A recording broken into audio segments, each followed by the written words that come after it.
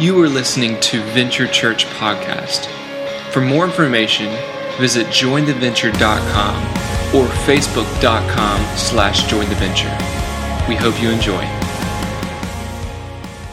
I tell you what, if there was one movie that I could say was my absolute favorite movie of the 80s, I mean, maybe even my favorite movie of all time, that movie that is my go-to when I'm sad, that movie that is the only movie that I want to watch most of the time when you say, hey, let's watch a movie, I'm going to have to tell you that that movie is Empire Strikes Back. Just hands down, flat out. That's not what we're talking about today, but that's that movie. But if I told you that there was a movie that every time I walked by the television and I saw it was on, I would stop and sit and watch. That when I heard somebody start talking about it, I would start quoting lines. That when I heard somebody say even a simple character from the movie, that I would just get excited and start spouting. That's probably still Empire Strikes Back. But in a very close second, it's the Goonies. Man, I love the Goonies. It was the movie of my childhood. For those of you that are new to Venture today or hadn't been for the last couple of weeks, right now we're in this series called Throwback, where we're taking 80s movies and using them as a platform to dive into the Bible. Chris, the pastor here at Venture, the last couple of weeks has been preaching. He's on vacation this week, and that's cool. He can go do that because it means I get to speak to you guys, and I'm excited. But Chris, the last 2 weeks, has talked about Back to the Future and how God can redeem our past, and we don't have to live in that. We can keep going forward. And then he talked about The Princess Bride last week and Inigo Montoya, and how if we hold on to all of the anger and frustration that happens in this world, that it'll be bad. And that we need to forgive, and what that meant to forgive. But man, the Goonies, that's what I get to talk to you today about, is the Goonies. And I got to tell you guys, the Goonies are good enough for you, and they're good enough for me. They're good enough. Anybody got Cyndi Lauper running through their head? For those of you that don't understand that, let me explain to you what the movie The Goonies was about, because you've obviously never seen it. Goonies was one of those adventure movies. It was written by Chris Columbus, not the guy that sailed the ocean blue in 1492, but the actor, director, writer. I would tell you other things they did, but I forgot to memorize that list. But Christopher Columbus did that, and it was directed by Richard Donner, who's also a famous director, and it was produced by Steven Spielberg, which was another big name, especially in the 80s. And so it's all this epic stuff coming together, a perfect storm to make a kid's adventure movie. It starts out in the small town of Astoria, Oregon, Georgia. Astoria, Oregon, over on the West Coast. And it's kind of a sad story to begin with, because the local country club is buying out the neighborhood that these kids live in, that they have lovingly dubbed the Goondocks. And they're sad because they've only got until 5 o'clock the next day to come up with, I think the number is 400 of his dad's paychecks to save their house. I don't know how they got in this trouble. I don't know what happened, that the country club had leverage to kick them all out of their homes. Because this guy was a museum curator, but whatever. That's the plot of the story. They're trying to save their houses because they don't want to leave. They love their neighborhood. They love where they live. They love their friends. One kid says, hey, have you ever heard of Detroit? Because that's where I'm moving. I wouldn't want to move to Detroit either. Sorry if there's anybody from there here. It just doesn't sound fun. So they're trying to save everything. And as it happens in these kids' adventure movies, they wander upstairs into the attic and accidentally find a treasure map for pirate treasure that was supposedly buried right off the coast of Astoria 300 years prior by the dread pirate One-Eyed Willie. And so these Goonies do what they have to do, what only makes sense to do. Even though people have had this pirate treasure map for hundreds of years, that it's been displayed in the museum, and now it's not even important enough to do that. They said, oh, we can find the treasure. Let's go do that. Why not? Because Goonies never say die, right? Well, to make this story just a little bit spicier, to make it a little bit more intriguing, a little bit more dangerous, the spot that the treasure map points to, that is the beginning of the hunt for the treasure, the first place that they have to go is the hideout of the notorious Fratelli gang. It's a mom and her 2 boys that are counterfeit $50 bill makers and murderers and jail escape artist, and that's all in the first 10 minutes of the movie. These people are bad news. And they find out what the kids are doing after they sneak down through the basement of the hideout, and they start to chase them on this adventure. Doesn't that sound amazing? Doesn't that sound like something that would be just fun to do? When I was a kid, I wanted to be a Goonie. I wanted to go on an adventure like this. I wanted to have that moment where I got to find the treasure map and go searching for pirate treasure with bad guys chasing me after me. And by the end of it, I've beaten the bad guys, gotten the treasure, kissed the girl, and it was all wonderful. And it never happened. I don't know why. I don't know what I did wrong. I don't know if I didn't pray hard enough. I don't know if I just didn't have the right friends or live in the right neighborhood. My neighborhood's never had nicknames. Maybe that was part of it. But I never got to go on one of these grand adventures. And as I sat down and started writing this sermon this week and started figuring out what I was going to teach about from this 80s movie that I could use to get us to a biblical truth, I started thinking about that adventure and about my life. And I realized something that's a little cliche, it's a little pedantic maybe, it's a little simple, but it works for me, so we're going to use it. And that is that we're actually, all of us right now, on an adventure. It's the adventure of life. It's the adventure of our spiritual walk from infancy to maturity. It's the adventure of the daily grind. And we're on that adventure together. And that's where I want to plant our feet as we prepare to dive in. That's where I want us to go. If we're on an adventure, what does that look like?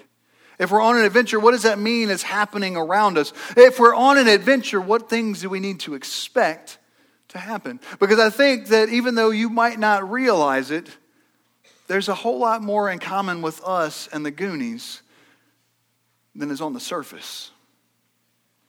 There's a whole lot more things that are going on with them that we can see happen over and over in our lives. Remember I told you about the Fratellis and how they were chasing them down? Well, I didn't mention that not only were there the Fratellis chasing them, but One-Eyed Willie, the pirate, had also set up a bunch of booby traps. Booby traps. That's what I said, booby traps. A couple of you got that because you watched the movie. Man, I got to tell you, I'm a big fan of malapropisms. That's when you use the wrong word to describe something, and that movie is chock full of them. I was dying laughing over and over because of the booby traps. Booby traps, there you go.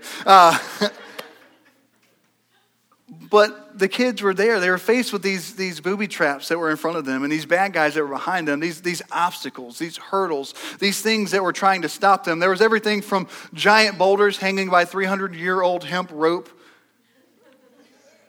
that stayed and fell and tried to crush them. There was floors that were held up by a piano that when you hit the wrong key, the floor would fall away and you would land on spikes at the bottom. There were water slides, because that's a good booby trap. And there are all these things that these kids are going through and fighting against and trying to get through, and then guys with guns coming behind them. Do you ever have a day like that? Where you wake up in the morning. Did anybody else's brain just go and an alarm goes out a warning? Because mine did, and that's 90s, it's not 80s. You wake up in the morning and you're already late for work. And you go to your car and you've got a flat tire. You get that fixed and you get in the car and you're out of gas. By the time you get to work, they've had a meeting that you missed, and since you weren't there, you were volunteered for the thing nobody wants to do committee. And you're the chair, and nobody else is on the committee. And then as you go through your day, thing after thing happens, and you just feel beat down. You feel like the whole world is against you. You feel like no matter which way you look, everywhere you turn, the twin pitfalls of sin and temptation are pounding in on you. No, that's just me. I don't think it's just me. I think that's something that's common to us and common to man, because the fact of the matter is we're on this adventure and the enemy doesn't want us to reach the goal. The enemy doesn't want us to succeed at this adventure, and so he plants these things. He puts these booby traps around. He puts these bad guys chasing us down. He puts those thoughts in our brains to try and distract us, to do whatever he can to pull us away. I'm sure that's not just me. In fact, I'm so sure of it that I can show you that the Bible tells us that this is true, that this is going to happen. In Venture, here at Venture, we like to look to the Bible for the answers to life's most important questions. And this is one of those questions that I think is worth asking. Why are there obstacles? Why are there things that are fighting against us? Why are there things that we've got to overcome to get through this adventure? Just this daily life adventure. I keep feeling like I'm saying adventure, but I'm not. I'm saying adventure. I'll tell you another story later. If you want to turn with me, we're going to be in 2 Timothy chapter 2 or 3.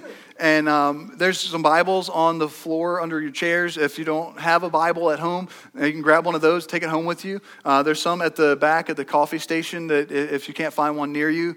But please, get the Word in your hand, take it home with you, enjoy it, dig into it. But we're going to be in 2 Timothy chapter 3. It's going to be up on the screen. And it starts this way. It says, "You, however, know my teaching, all my way of life, my purpose, my faith, patience, love, endurance." This sounds good. He's like, you know all this about me. You know my persecutions and sufferings. What? Hold on. What kinds of things happened to me in Antioch and Iconium and Lystra and the persecutions I endured? This is the Apostle Paul talking, and he starts off very positive. You know all these good things about me, but you also know that it's not been an easy road. Now, the Apostle Paul is a guy in the scriptures that when we first meet him, he is a persecutor of the church. When we first meet Paul, he is against everything that's happening. He is the worst guy. He is actually going out and finding Christians, dragging them out in the street, and beating them to death with rocks. That's who Paul was. Paul has a spiritual intervention. He meets Jesus as he's on the road to go and arrest more people and kill more people in the name of God. Jesus comes up and says, "Whoa, dude, don't do that anymore." And you would think that after Paul says, "Okay, no problem, I'm on your side," that things would get better for him. But Paul lives one of these lives as he's chasing after God that is just full of booty traps and bad guys. Check this out. In 2 Corinthians chapter 11, I'm just going to read this for you real quick. Paul lists all of the things that have happened to him up until this point. Some of those other things that happened at Antioch and Iconium and Lystra. He says, this is chapter 11, verse 23 and following of 2 Corinthians. "Are they servants of Christ? I'm out of my mind to talk like this. I am more. I have worked harder, been in prison more frequently, flogged more severely, been exposed to death again and again. 5 times I received the 40 lashes minus 1 from the Jews. 3 times I was beaten with rods. I was once pelted with stones. 3 times I was shipwrecked. I spent a night and a day in the open sea. I have been in danger from rivers, in danger from bandits, in danger from my fellow Jews, in danger from Gentiles, in danger in the city, in danger in the country, in danger at sea, in danger from false believers. I have labored and toiled and often gone without sleep. I have known hunger and thirst and often gone without food. I have been cold, I have been naked, and besides everything else, I have daily the pressure of the concern for the churches. Who is weak and I don't feel weak? Who is led to sin and I don't inwardly burn?" This is Paul talking. This is Paul saying, these are the things, these are the persecutions, these are the trials, these are the booty traps that I have endured.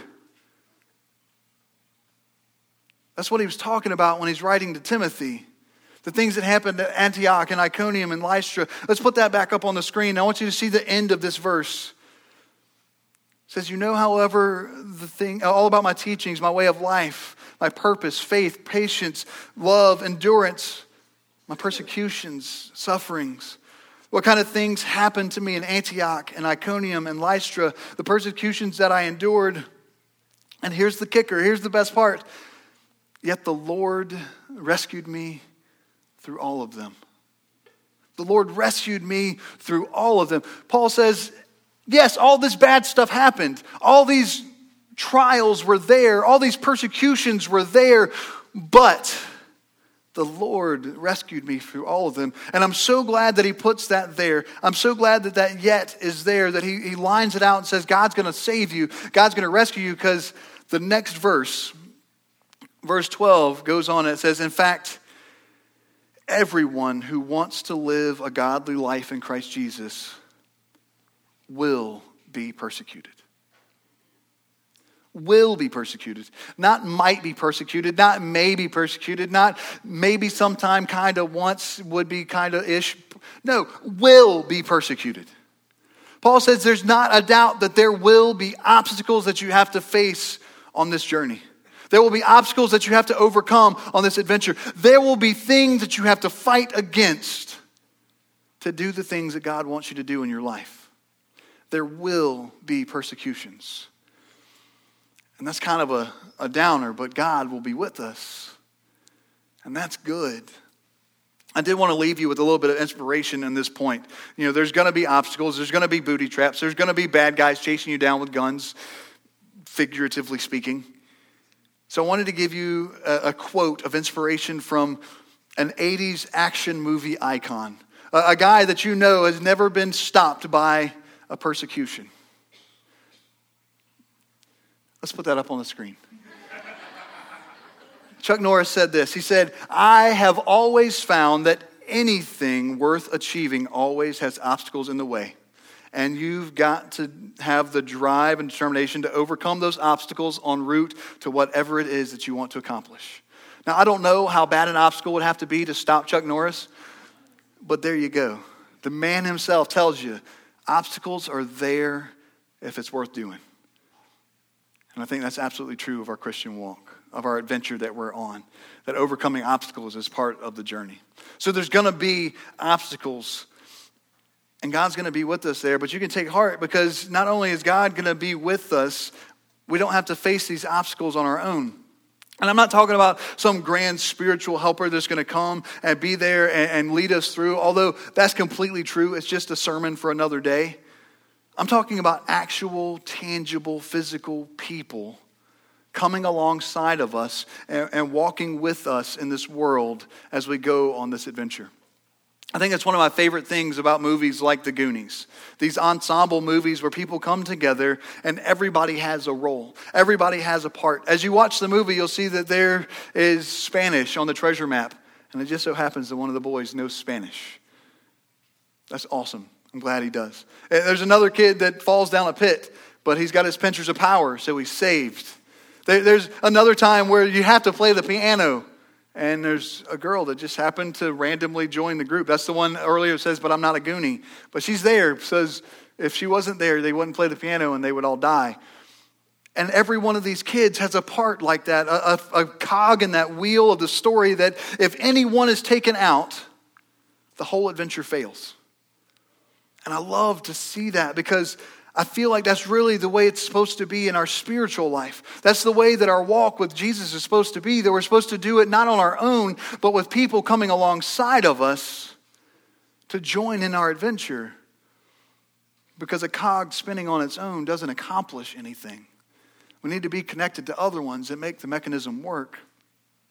Paul says it this way in 1 Corinthians chapter 12. He says, "Just as a body, though one, has many parts, all its parts form just one body. So it is with Christ. For we were all baptized by one Spirit, so as to form one body, whether Jews or Gentile, slave or free.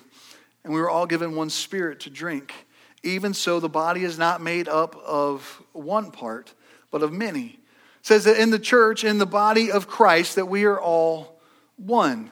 That we're all different parts. We all different pieces. We all play a different part.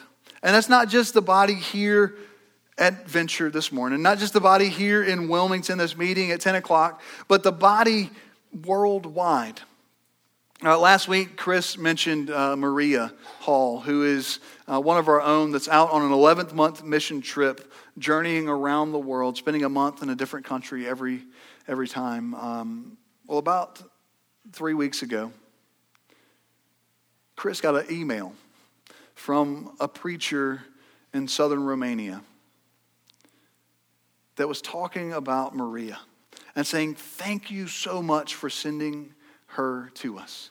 Thank you so much for pouring into her, for sharing Jesus with her. Thank you for all that you did to help her to get here. And because you did that, you are now having an impact in southern Romania.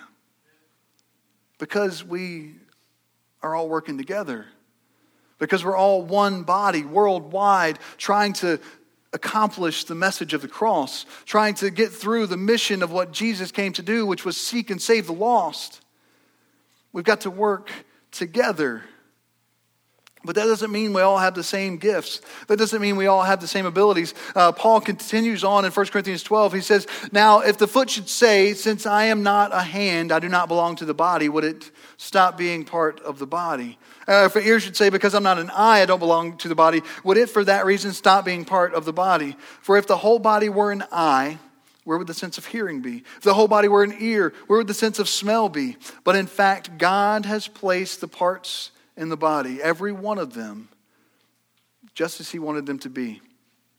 If they were all one part, where would the body be? So it is, we are many parts, but one body. We all work together. We all build on each other to accomplish these great things, just like the Goonies. It takes every one of us working. And I don't know if you've realized that yet. I don't know if you've understood that you have a part to play in the body. Maybe you're here today and you haven't even decided anything more than I'm going to go check out Venture Church this morning and see what that's all about. Well, that's okay. I want to let you know that even though God has placed us all in the body and we're all there and we're all cogs working together, it's not one of those machines that can't use another cog. There's still room for you to join in. All the jobs have not been taken, I promise. There's still stuff for you to do as you join in with the body. You know, it's interesting. Last week, Brian Harris was here, missionary to Cameroon. He's getting ready to go back. And as we sat at lunch last week, he kept telling us story after story after story about how in Cameroon, if you don't know the exact right person to get a job done, then it's just not going to happen. He talked about his carpenter that he had hired and how the guy had to come back in and fix the bed 15 times and it still wasn't fixed because they didn't pick the right one. And he talked about how he had an issue with his driver's license and with his passport, and the government just was dragging their heels and not doing anything. And he was talking about it at church one day, and one of the locals overheard him and said, "Gotcha, man, no problem. My cousin's in the government." And it was fixed in no time at all. Because God has such a vision to put us in the place that we need to be at the time that we need to be, so that we can do the job that we were designed to do, so that we can be part of that group and not go through this adventure alone. And guys, I can tell you from my own personal experiences, it's so much easier to overcome obstacles when you've got support than it is to do it by yourself. Without a doubt. And so we're going to face obstacles, and we're going to overcome obstacles by the power of God and the people that we surround ourselves with. But if you're going to really have a successful adventure, there's one more thing. One more thing that you've got to have, that without it, I don't even know that you can consider yourself on an adventure. And that is a reason to be on an adventure. You got to have a goal. You got to have a destination. The Goonies' destination, the Goonies' goal was to find that rich stuff that One-Eyed Willie had left behind so that they could save their houses, so that their bedrooms wouldn't turn into a sand pit. And that's a pretty good goal. But what is your goal today? Maybe you're here and your goal is just to encourage that person that you came with so that maybe your relationship will grow a little bit. Maybe the goal that you've got is just to get through school and then figure it out. Maybe the goal that you have is to have a nice house or a nice car, a girlfriend or a boyfriend, a beautiful wife, to raise a family. None of those are bad goals. I mean, if your goal is to overthrow the government, that might be a bad goal, but maybe not. I can't talk about politics right now. But I don't know what your goal is. In fact, it's impossible for me to know what the goal is that you have in mind right now, what it is that gets you up in the morning. But the fact that you're here right now tells me that there's a possible goal that's in your mind. That there's a possible goal that maybe you have a goal that is having a real lasting relationship with the one true God. Or at least learning enough about him so that you can make a decision whether that's something you want to do. Maybe that's your goal. But what I do know is that all of us have a goal of some kind every day in our lives. Sometimes it's just to get through the day. But we've got to have goals. Because without goals, we're just wandering around aimlessly. If you want proof of that, just go to Walmart without a plan. Go to Walmart without the goal of getting in and out as quick as possible. You will think that you've stepped through a time portal because an hour will disappear and you'll have no idea how. It just does. I guess unless you're working, those of you that work, it doesn't happen that way there, does it? It's all right. But it just disappears. Or sit down in front of the computer, turn on the TV, flip on your console to play a video game without a goal and see your life just drain away. We've got to have a goal. Yogi Berra, that's the baseball player, not the cartoon, said that if you don't know where you're going to end up someplace else. And I think that's absolutely true. We're going to end up wandering around aimlessly if we don't have a goal. So here's the question I got for us right now. What is the goal that brings us here together today? What is the goal that brings us here to Venture Church? What is the goal of a Christian? Of someone who has chosen to follow Jesus Christ? What is that ultimate goal for us? The Goonies had a treasure map that led them to their goal. What is it that gets us to ours? What is it that makes us want to get up in the morning and continue on? To face persecutions that have been promised to us. What is our goal? I did a lot of research on this because I didn't want to give you any false information. I didn't want to give you something that's like, here's what Patrick says or here's what Venture says. I didn't want to just come up and be cliche and be like, all right, our goal is to be God-chasing, grace-shaped love agents. Not that that's bad. I think that's very good, but I wanted to really give you the goal, the ultimate goal, the end-all, be-all goal of Christianity. So I did a bunch of research, and I found that there's a bunch of different groups of Christians that believe very different things about our ultimate goal should be. There's one very vocal group on the internet that says that the only goal of a Christian is salvation and getting to heaven. That's it. As long as you do get to heaven, then you're good. And that just didn't sit right with me. That seemed just selfish, right? I'm just going to do this because I'm going to get something out of it. I'm just going to follow Jesus because he's going to give me not hell. That sounds awesome. Now, don't get me wrong. I'm a big fan of heaven. I can't wait to be there. I'm excited about spending eternity praising and worshiping my God, being in the presence of Jesus, talking to those heroes of the faith. But I don't think that's my end-all, be-all goal. I don't think I can just live my life waiting to get to heaven. Because if that was the ultimate goal of Christianity, then what we would do is we would baptize people and then shoot them in the head. If that was our goal, that's how we would do it. And I don't think it works that way. Although it's not a bad idea. There's another group that says that the goal of Christianity is to be as much like Jesus Christ as possible. And you know what? I think that's a noble goal. I think that's something that we can work with. So let's think about that. Be as much like Jesus as possible. But where does that emulation stop?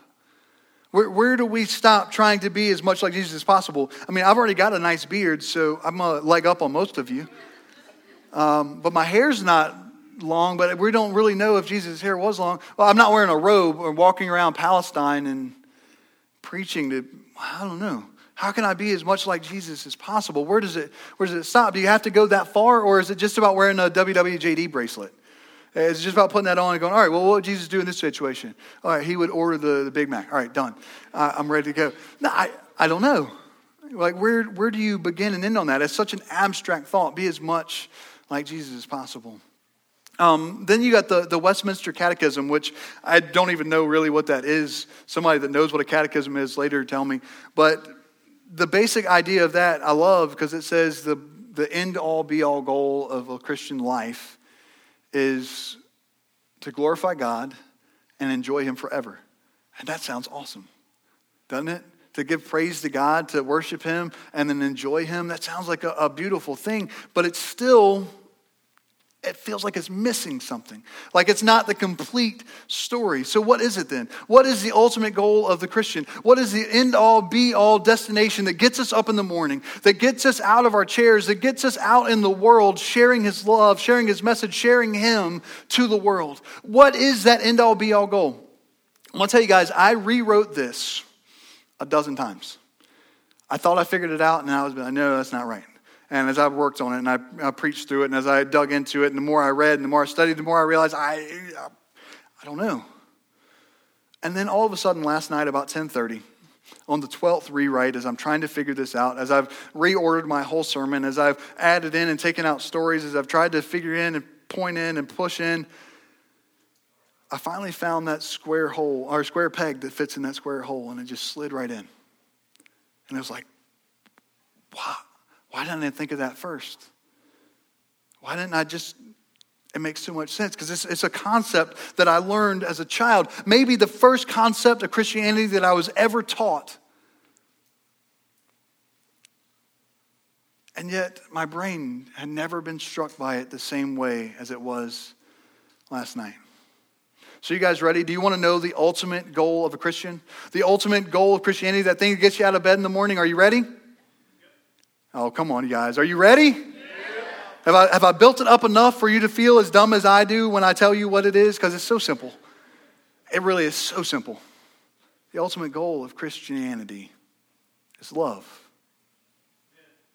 It's love. I mean, think about it. Without love, there's no chance at heaven. Without Jesus loving us enough to come down and die. No chance.